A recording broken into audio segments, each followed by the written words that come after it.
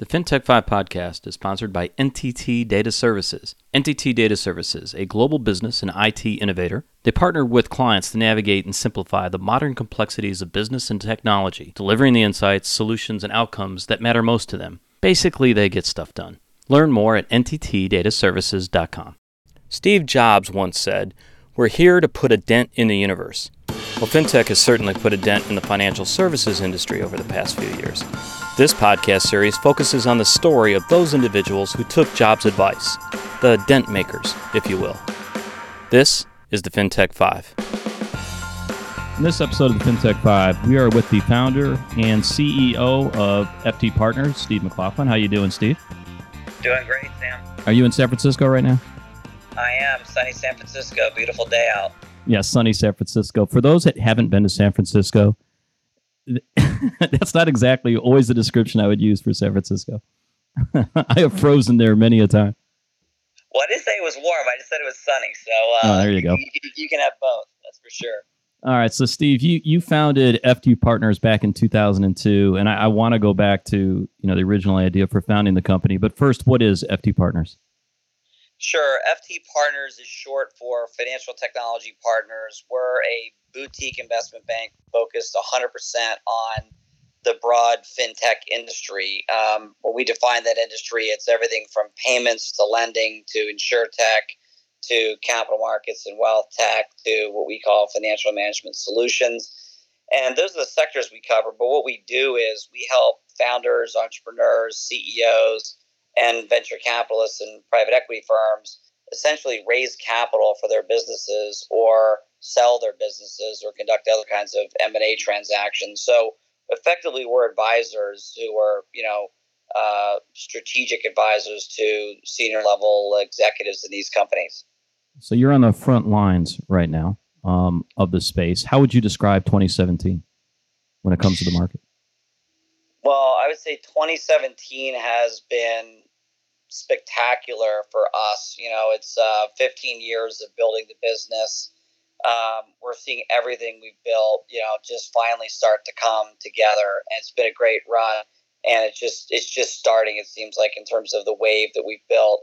We've probably done more business in the first 5 months of the year than we did in the last, year and a half. It's all kind of coming together. And it's not, I don't think, all part of why, because fintech has been so, quote unquote, booming. I think fintech has actually been quite up and down and sideways. I think it's more just that we're finding the right spots and the right companies are finding us, and it's just all starting to gel. But space continues to be vibrant, but I still think it's quite a tricky space. So I want to get back to the fact that you founded the company in 2002. Prior to that, you were working at Goldman Sachs, right? Yeah, I was at Goldman from 95 up through early 02 in their financial institutions group, and then in their fintech group. Really was the first guy, or one of the first guys, I should say, in fintech and Wall Street, and certainly at Goldman Sachs. And so it's been probably 20 plus years now.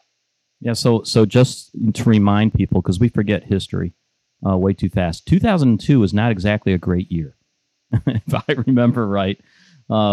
We had the dot-com bubble, we had 9/11, we had markets taking a massive hit, and that's when you decided to start your own company? Yeah, it was actually in hindsight, it was the perfect time because, Goldman and a lot of the big banks were turning down a lot of tech deals because they were, sort of fallen angels in Goldman's mind. And they were also focused on, the FIG deals. So when I say FIG, I mean Financial Institutions Group deals, very large FIs. And so, fintech itself was kind of like a lost, sector at Goldman Sachs. So, luckily I had been doing it for, 6 or 7 years and knew it from, A to Z. And I actually had a lot of clients calling me up and saying, hey, would you take on our business, to help us sell or raise money at Goldman? And the answer most of the time was no, because the deals were too small. These were deals I thought were $300, $400, $500, $600 million deals, even $1 billion deals. But because there weren't that many deals getting done in the market, Goldman was very focused on working on much, much larger deals like they are today. So that left a massive, middle market uncovered in the fintech space. But and markets are tough. These middle market companies and tech companies still need to raise money and do M&A transactions. So, there's just was a ton of opportunity, and it's probably kind of crazy to go out and do it when I was 32, 33 years old. But, I guess I didn't know any better and took a chance.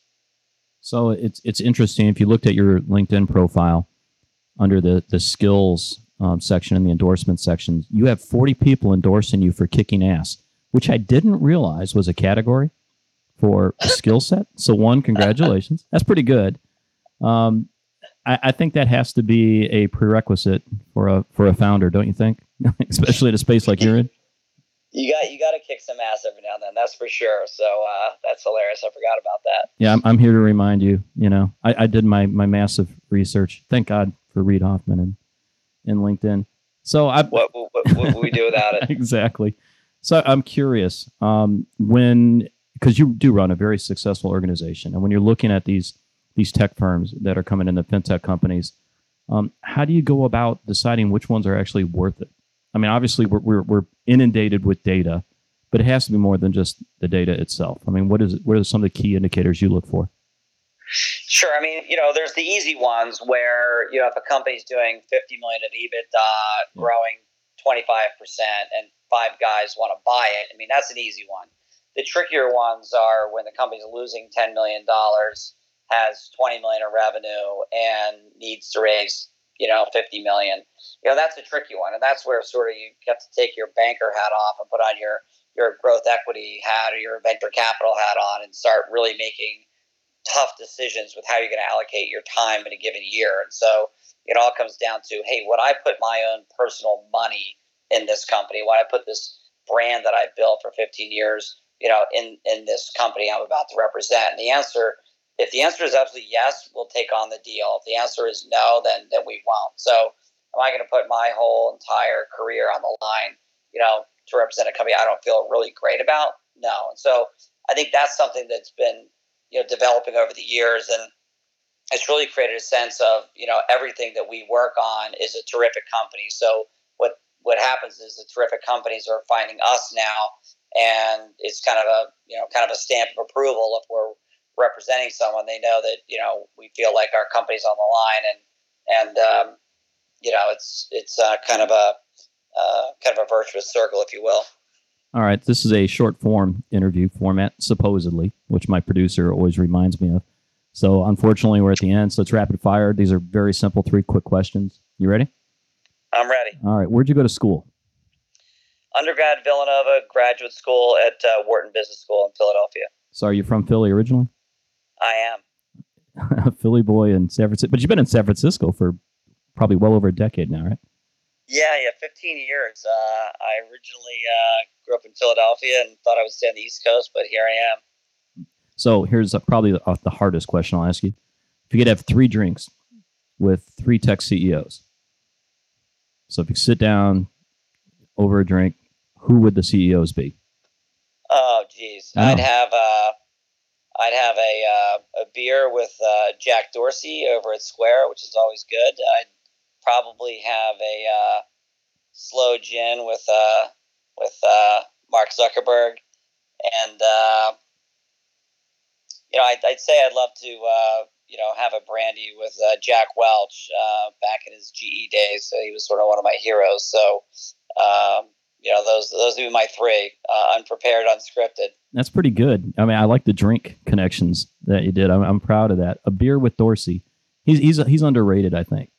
I think what he's done at Square, the fact that he has Twitter and Square going at the same time, is just amazing to me. Yeah, it's unbelievable. I mean, a lot of these CEOs, can't run one company; he's running 2.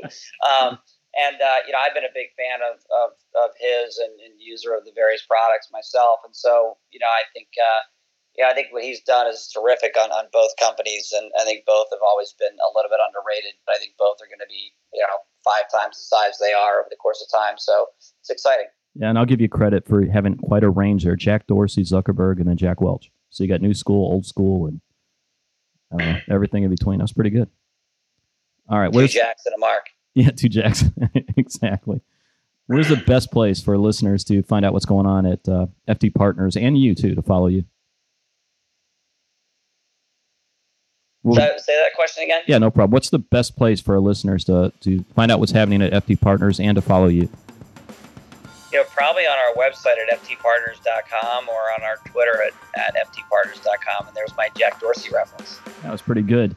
And also, you do the monthly reports, if I'm not mistaken. I'm always pulling reports from you guys, kind of on the state of the industry. That's some of the best out there, easily. So, folks, go and take a look. Well worth your time. Excellent. Appreciate it, Sam. Thank you, Steve.